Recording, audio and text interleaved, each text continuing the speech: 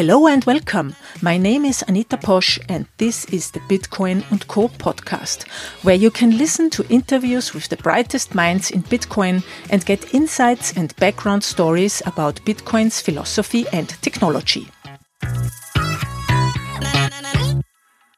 Hello, I hope you have a good day and thank you for listening to this episode.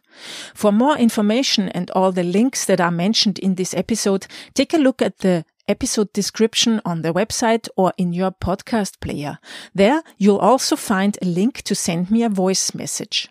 Before we start, a short message from my sponsors. You're looking for a solution to store Bitcoin the safe and easy way? The Card Wallet is a high secure way for storing Bitcoin offline, developed by Coinfinity and the Austrian State Printing House. The Card Wallet is a professional cold storage solution made with high-quality security materials and tamper-proof features that prevent the manipulation of the card. If you want to know more or buy the Card Wallet, go to www.cardwallet.com. That's www.cardwallet.com.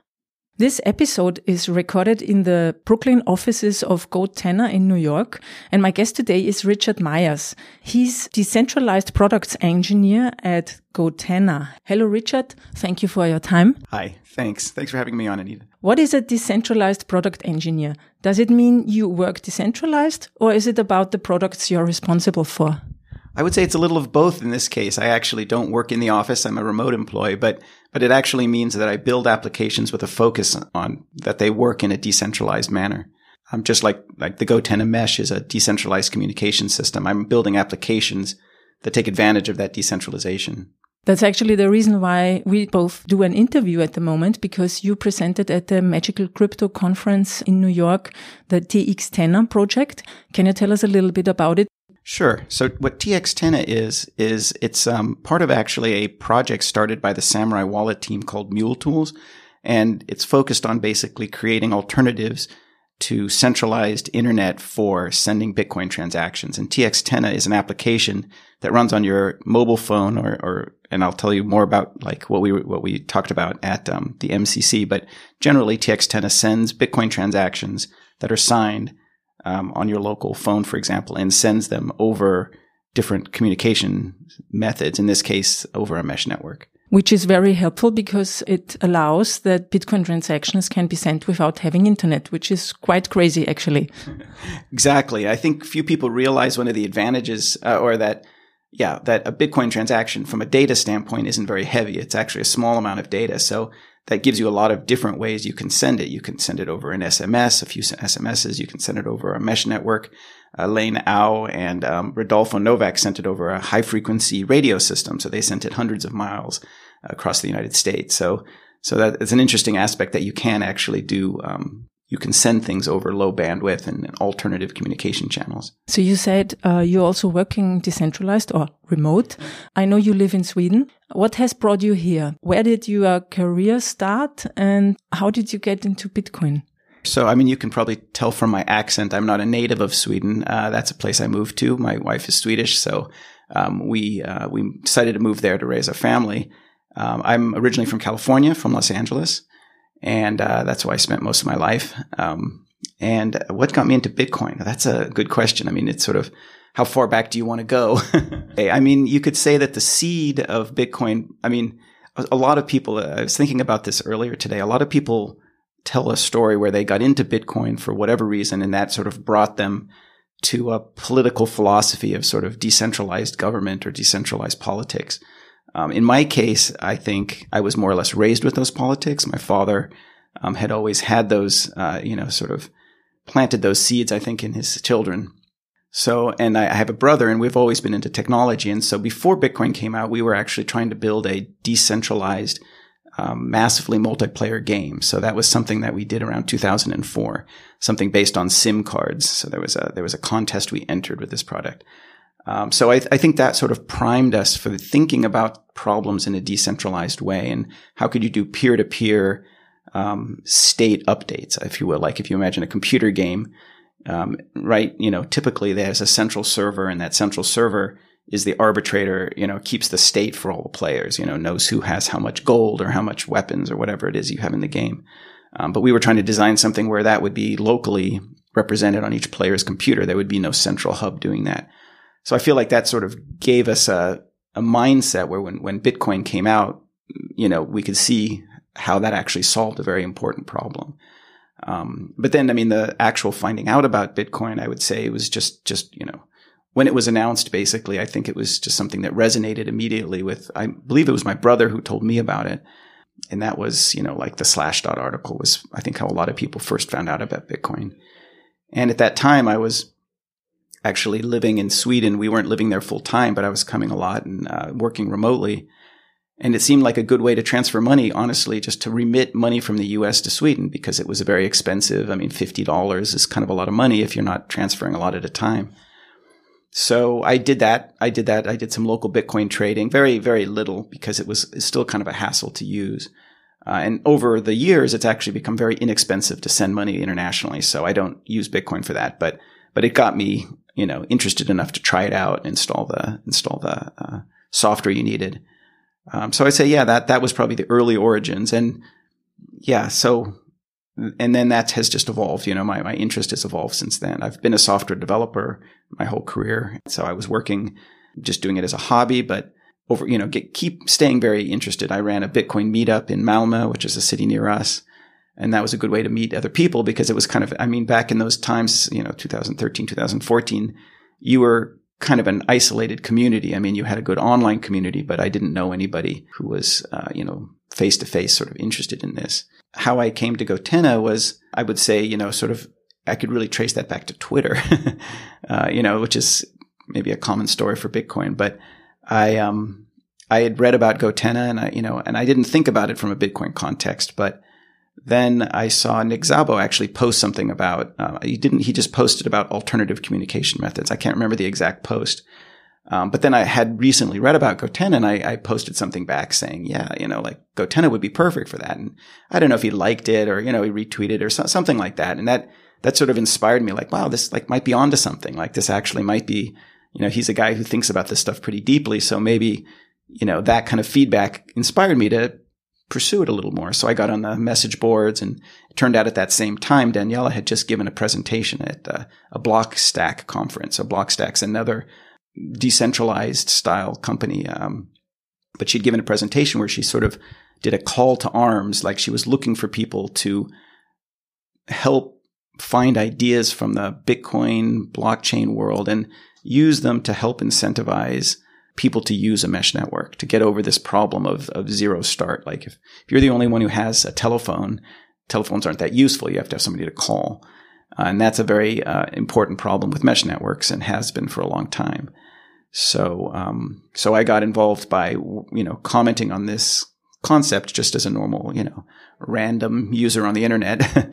And that has basically evolved into me quitting the job I'd had for 16 years and working now full time on this stuff. So because you're so fascinated of the idea, or Yeah, exactly. I'm fascinated with the idea, and I just love the idea that I can do this as my full-time job and try to make these systems work, and to see it actually manifest. And, part of being I think understanding Bitcoin is understanding what it's used for, like what is its use. And Alex Gladstein, he gave a talk at the MCC, which really cut to the chase of what is Bitcoin used for. It's something that works permissionlessly and is resilient against any sort of attack. And one of the attack vectors is the communication layer. So it may not be an immediate threat, but if you really want to call your currency decentralized, you have to at least think about how it could be attacked from a communication standpoint. And actually, I mentioned the Twitter connection with my interest, but really it was also Blockstream announcing their satellite project, which I really think energized a lot of people about this idea of alternative communication methods. So they had this great solution that, you could beam the blockchain anywhere in the world. And it may not be your only connection with the Bitcoin blockchain, but by having now an alternative, it really limits the ability of a local phone carrier to censor the Bitcoin blockchain, because they could never censor people from putting up satellite dishes. And even if maybe somehow the satellite system got compromised, then you've still got the phone system. So, anytime you add an alternative, you really make the system more robust. And not just robust, like absolutely, but even if only a few people do it, it's got this sort of herd immunity effect that as long as you can't be censored or that you can't censor everybody, a lot of times that censorship will never actually will never be used if it's not effective or it can't be 100% effective. And mesh is just one more channel that can build this resiliency into the system so that hopefully it's never really needed. I'm sorry, I should have said Daniela Perdomo is the co-founder of Gotenna.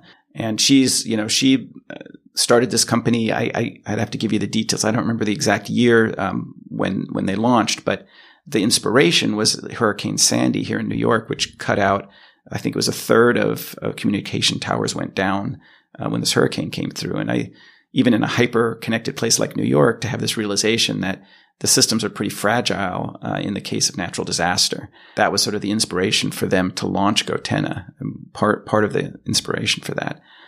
But very early on, as early as 2015, they were accepting Bitcoin as payment because I think they realized that there was a similarity in the ethos of Bitcoin and of ethos of a cryptocurrency of being decentralized and resilient.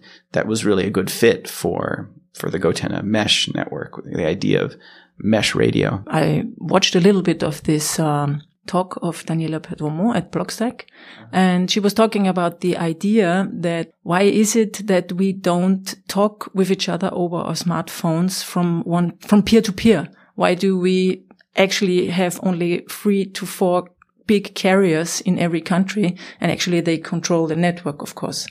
So it's a fascinating idea. So can you maybe explain a little bit technically, but not too technically, what a mesh network is?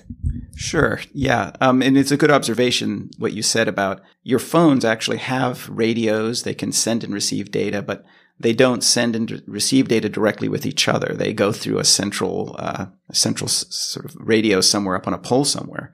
So what a mesh radio is, it would be your phone talking directly to a nearby phone with its radio.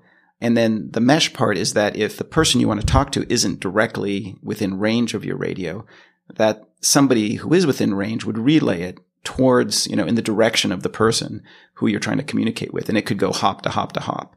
So that's what the Gotenna network is it's a radio that pairs with your mobile phone via Bluetooth and does that. It sends it, if you want to send to somebody and they're not within range, it'll find a radio nearby and hop through those, go from phone to phone to phone until it's received at the destination. These hops remind me of something. Of the Lightning Network. Well, that's a good observation and one we've had as well. And that's maybe a little early to talk about that now, but you could see a potential way to incentivize people to run mesh relays, just like you incentivize people to run Lightning relays. Now, it would be a little different because you've got lower bandwidth than you have on the internet. So that's one constraint. But you have an interesting aspect where instead of with a Lightning network is an overlay relay on the network. Overlay meaning it's just not like your connections aren't physically tied to the communication channels. You don't have a wire between each Lightning relay. In the case of a mesh network, you actually would be paying nodes who you have radio kind of within radio range to connect, both to send your data and to potentially get paid in some sort of a payment network. Because I saw the map on the Gotenna website where one can see where Gotennas are located. I saw, for instance, in Vienna, I think there are 3. In Germany, I don't know, maybe 500. I have no idea. Yeah. But so if I'm sitting in Salzburg in Austria and nobody else has a Gotenna, what do I do then? Well, one thing, it's a very common misunderstanding when you look at that map that those are somehow like live updates of where nodes are. It's actually like it's a self-reported network. So people choose to put themselves on that map. And that's both a practical matter, but it's also a privacy matter. You wouldn't want these to phone home to our website. So there could be more nodes or there could be less nodes than what you see on that map. But it does get back to that initial question about like the zero start problem. We would say that, that if you are wanting to use the mesh properties of the network, if you're trying to have good coverage in your city, a centralized mobile phone carrier, they literally map out your city and they put transceivers where they need to be to cover the entire city. But you don't have that with a decentralized network. People have to, you have to have enough density of people that you just achieve that emergent coverage. Does it then also bring more privacy? Because with the smartphone, I mean, it's a fact that the carriers locate us all in every cell of the network. With GoTenna, I don't have that. That's true. Yeah, you wouldn't have that. In fact, if you have a cell phone, it has an ID built into the cell phone that it reports back. So even if you change your SIM card, you could still be tracked if somebody knew that number. That isn't true for the GoTenna. When you sign up, you can give it your phone number. Like, that's an option. But you can also just create a random number that is your ID, and you could tell your friends what your random ID is, and they'll know how to connect to you. But nobody else, you don't have to share that number with anyone else.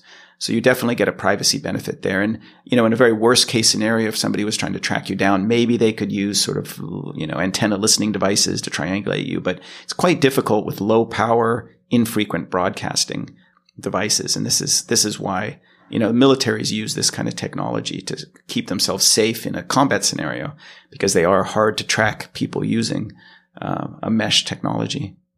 So do I understand it right? Military is using mesh networks for their communication. Correct. Yeah. And I mean, full disclosure, we also have a product we sell to the military that they use. And it's basically built on the same technology as the consumer item.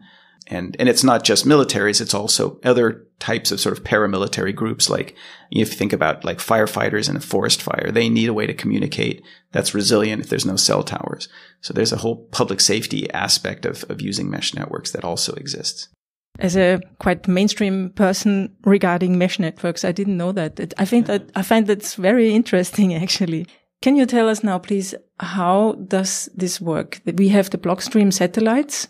They are broadcasting Bitcoin blocks down to Earth so that almost everybody around the world could, with a satellite receiver, receive those Bitcoin blocks and verify transactions. How does TX10 integrate with that? It's a great question. So that's what we announced at MCC. And so as you described it, you can have what we call a full node that's receiving updates about the blockchain, the Bitcoin blockchain from the satellite. And they don't need internet for that. So that's a great advantage in places where internet might be very expensive, or you're just away, you're at a last mile, sort of out in the country somewhere. But how is this person who doesn't have internet that means they can receive a payment, because they can verify that payment is good from the information they get from the satellite. But let's say they want to send a payment to somebody. They need to get their signed transaction somehow to the internet. So what TX10 does is it takes that signed transaction, it breaks it into small packets that can basically, small messages that can be relayed over the GoTenna mesh network, and broadcasts them out. And then what you're expecting to have happen then is other GoTennas that are within range will pick up that message and then rebroadcast it until it gets to a GoTenna that's running TX10, but also has internet connectivity. And then that node that has internet connectivity and mesh connectivity will put it on the internet, and now your transaction can be confirmed. And that doesn't just have like an off-grid component, but it does have a privacy component too. So if you're wanting to basically, somehow transact with Bitcoin, but not be somehow tracked down, if you were in a place where that was not allowed, or maybe you're in a place where you're a merchant and your power goes out a lot, this would give you an alternative way to make payments and receive payments. So there's both resiliency against natural disaster, but also sort of a privacy aspect if you wanted to perform commerce and not have that, be connected to who you are. The last point where the transaction is sent to the internet again, does this one know where those transactions come from? Yeah, I mean, they don't, because they might know your GID. They might know the ID you chose to use, but you could change that ID as you want. And you might know where it came from, but all of those intermediate hops are all radio connections. So you don't have any geolocation aspect to that. You can sort of draw a circle around your range, and it could come from anywhere within that circle, this radio message. So you have, unlike something like, it's a little complicated to explain the Tor network, but there are other privacy mechanisms that do this sort of relaying on the internet. And those all require cryptography. This is more of a physical privacy that you get because of just the nature of the fact that it's an omnidirectional radio, and the signal could have come from anywhere. And if it's through multiple hops, each time it hops, it could come from anywhere within a range of where it hopped. So you do get a certain aspect of it. And one other aspect, we don't use this, but if you wanted to privately communicate, you could also encrypt the data that you're sending over these channels. You don't have to encrypt for a Bitcoin transaction because it's going to be public on a blockchain anyway. But if you were using it more for communications, for like an SMS, you could encrypt those between the two people and they would negotiate a way to make that private. So GoTenna looks a little bit like an USB stick, but in a big USB stick. How would you describe it? Yeah, I mean, it looks like a big USB stick, I guess. Yeah, it looks, I don't know how to describe it, but it fits in your hand. It's quite light. We've had people like put them up in hot air balloons and try to get, if you want to get a better range, you can kind of get them up high. So they're light.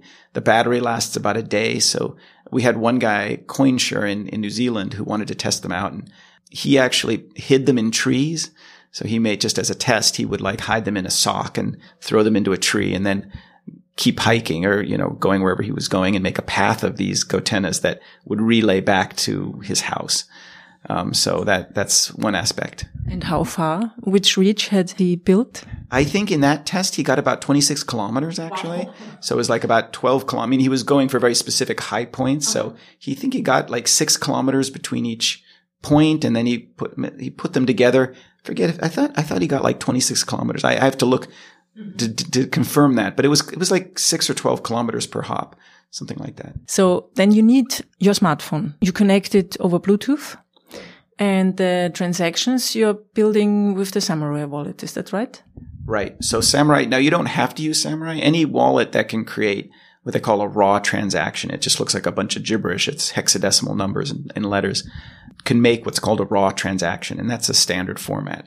But the nice thing about the Samurai wallet is if you are offline, so if it doesn't have internet connection, it detects that, and it will automatically try to send that transaction to TXTenna. So it pops up a message and says, your phone is offline. Would you like to send it over TXTenna? And if you have the TXTenna app, which is a separate app installed, it'll just send that straight to the TXTenna app, which has already been paired with your GoTenna via Bluetooth. And then it goes ahead and sends it out. And then it'll go over the mesh. And then when it's received by a internet connected node. That node will send a message back over the mesh, a private message now, that says it's been received. And then later when your transaction has been confirmed, when it's actually, initially it's not confirmed. It's just sent to the Bitcoin blockchain. It's in the memory pool, they say, but it'll come back and say, okay, now it's confirmed in one block. Now that isn't maybe authoritative for various reasons, because you don't know who it is who's telling you that, but you at least know that it was received by the blockchain, and there's a good likelihood that it'll be confirmed there. And I could imagine that your longer plans are also to integrate. I mean, is it a good idea to integrate GoTenna into a smartphone?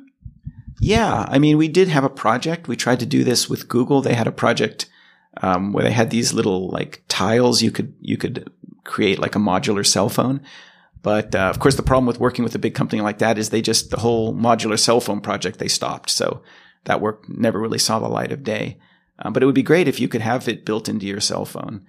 But the economic interests of cell phone providers isn't really to allow that to happen. So they're the ones who really dictate a lot of the business to the cell phone manufacturers.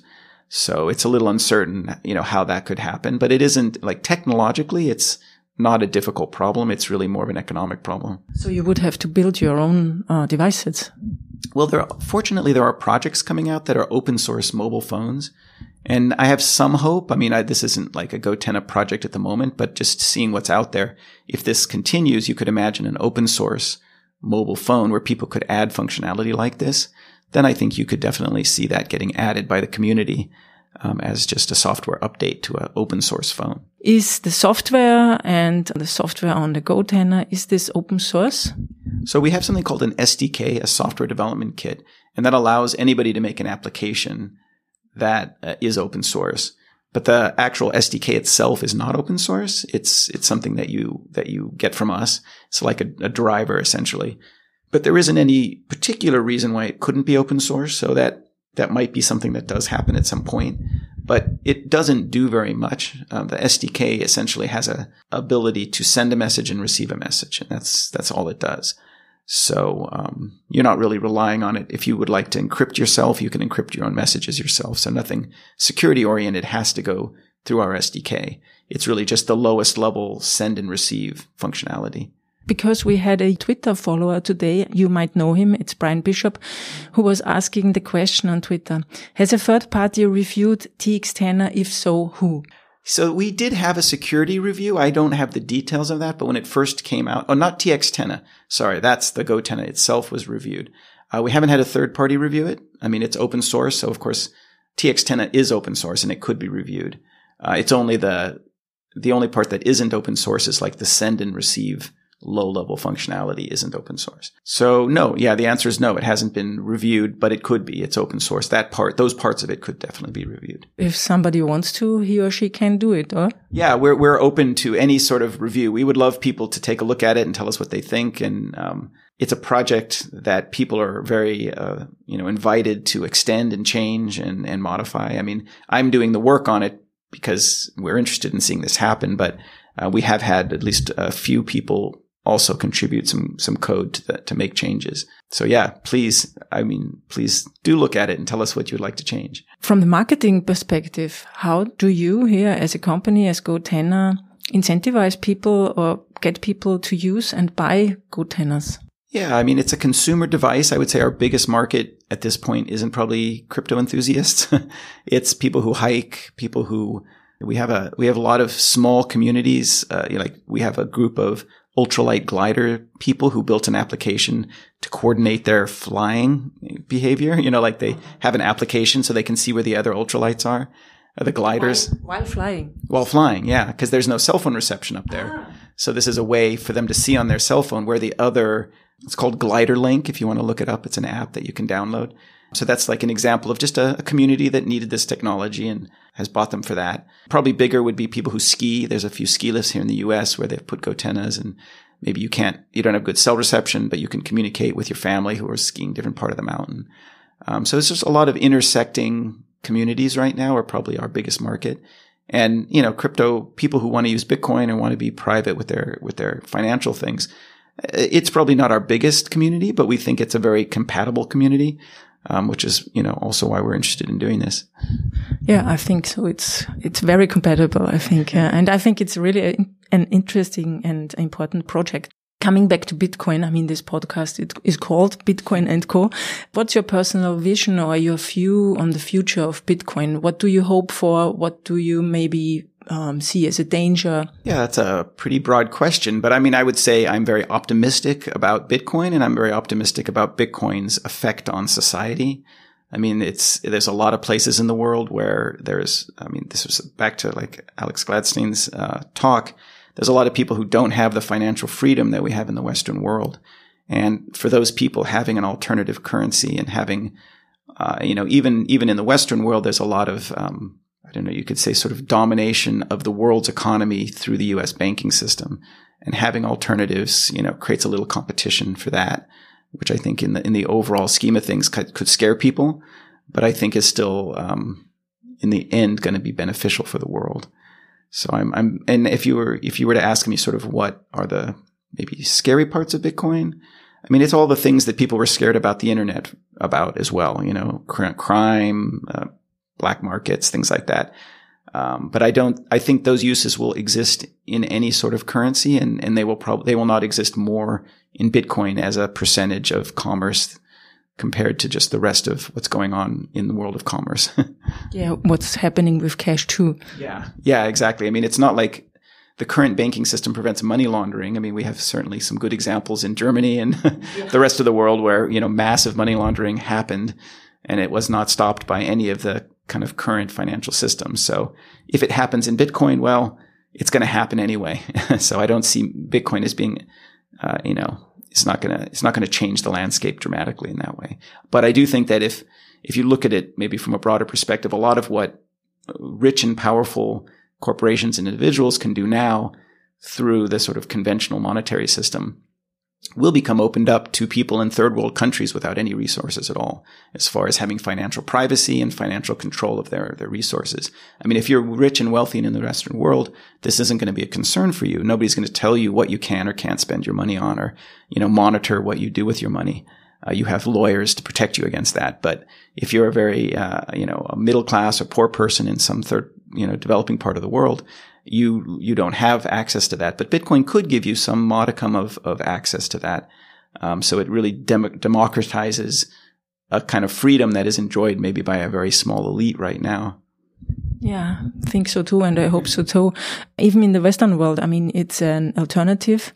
And I think it's a great possibility to access a kind of a financial network without asking anybody for permission. I think that's a great thing. If it just would be this one aspect, I think it would be big enough or good enough or important enough, but it's so much more actually.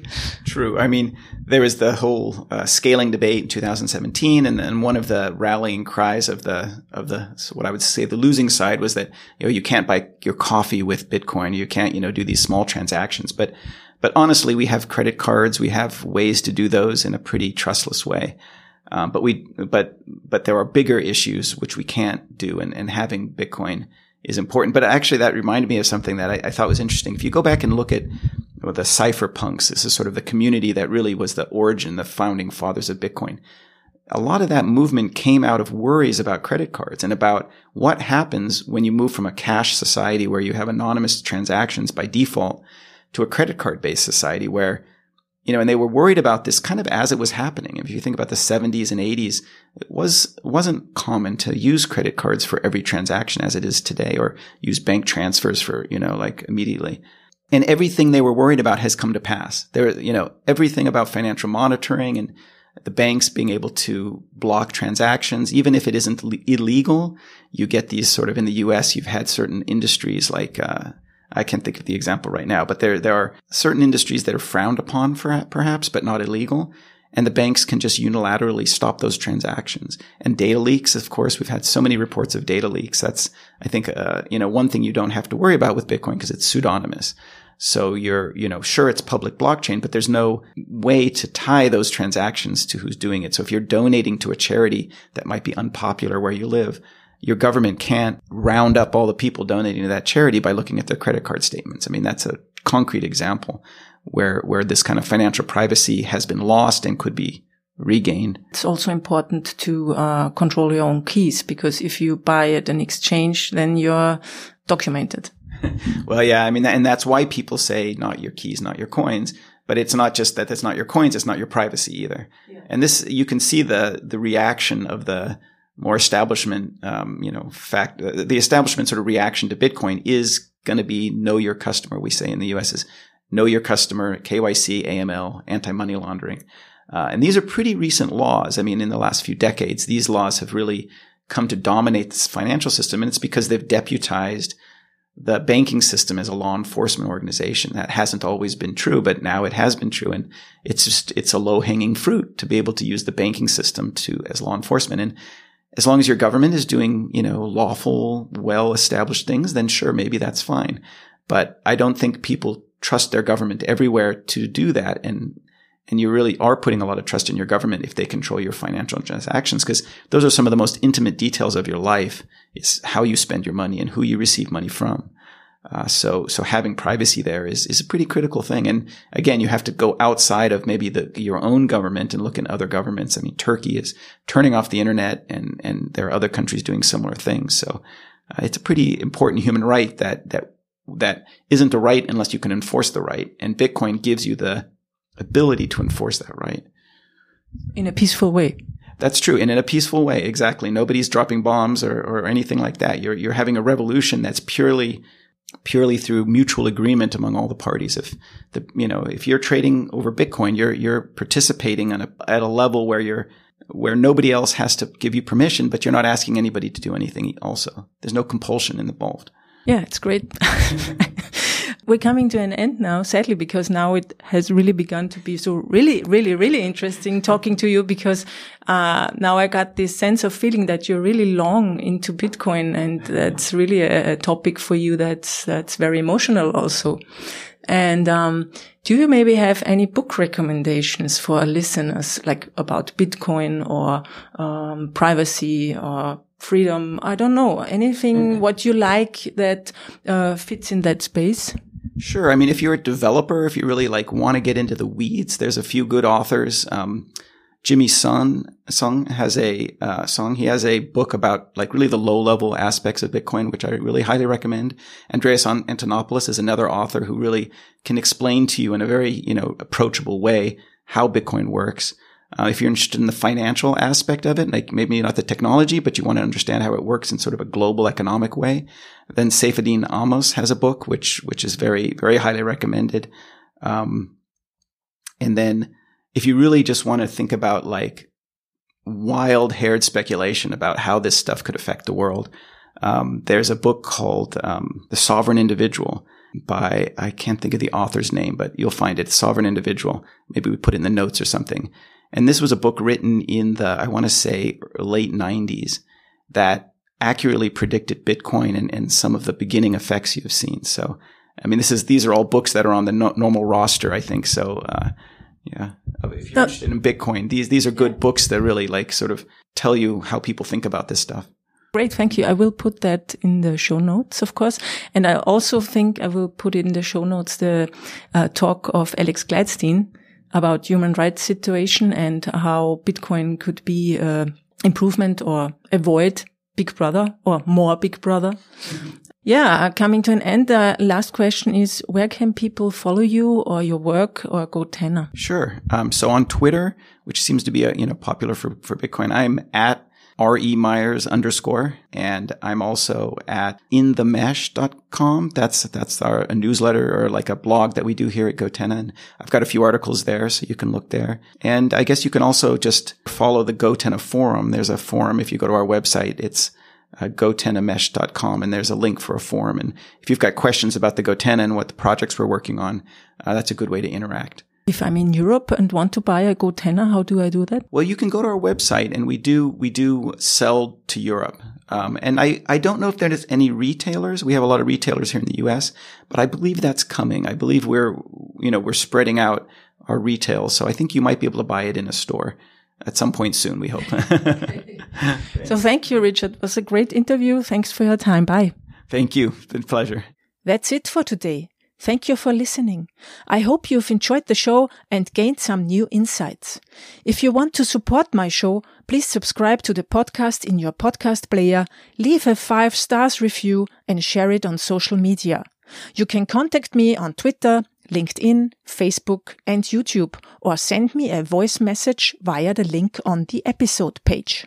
The music is called Start With Yes by Delicate Beats. Idea and production, yours truly, Anita Posch. Have a good day and goodbye.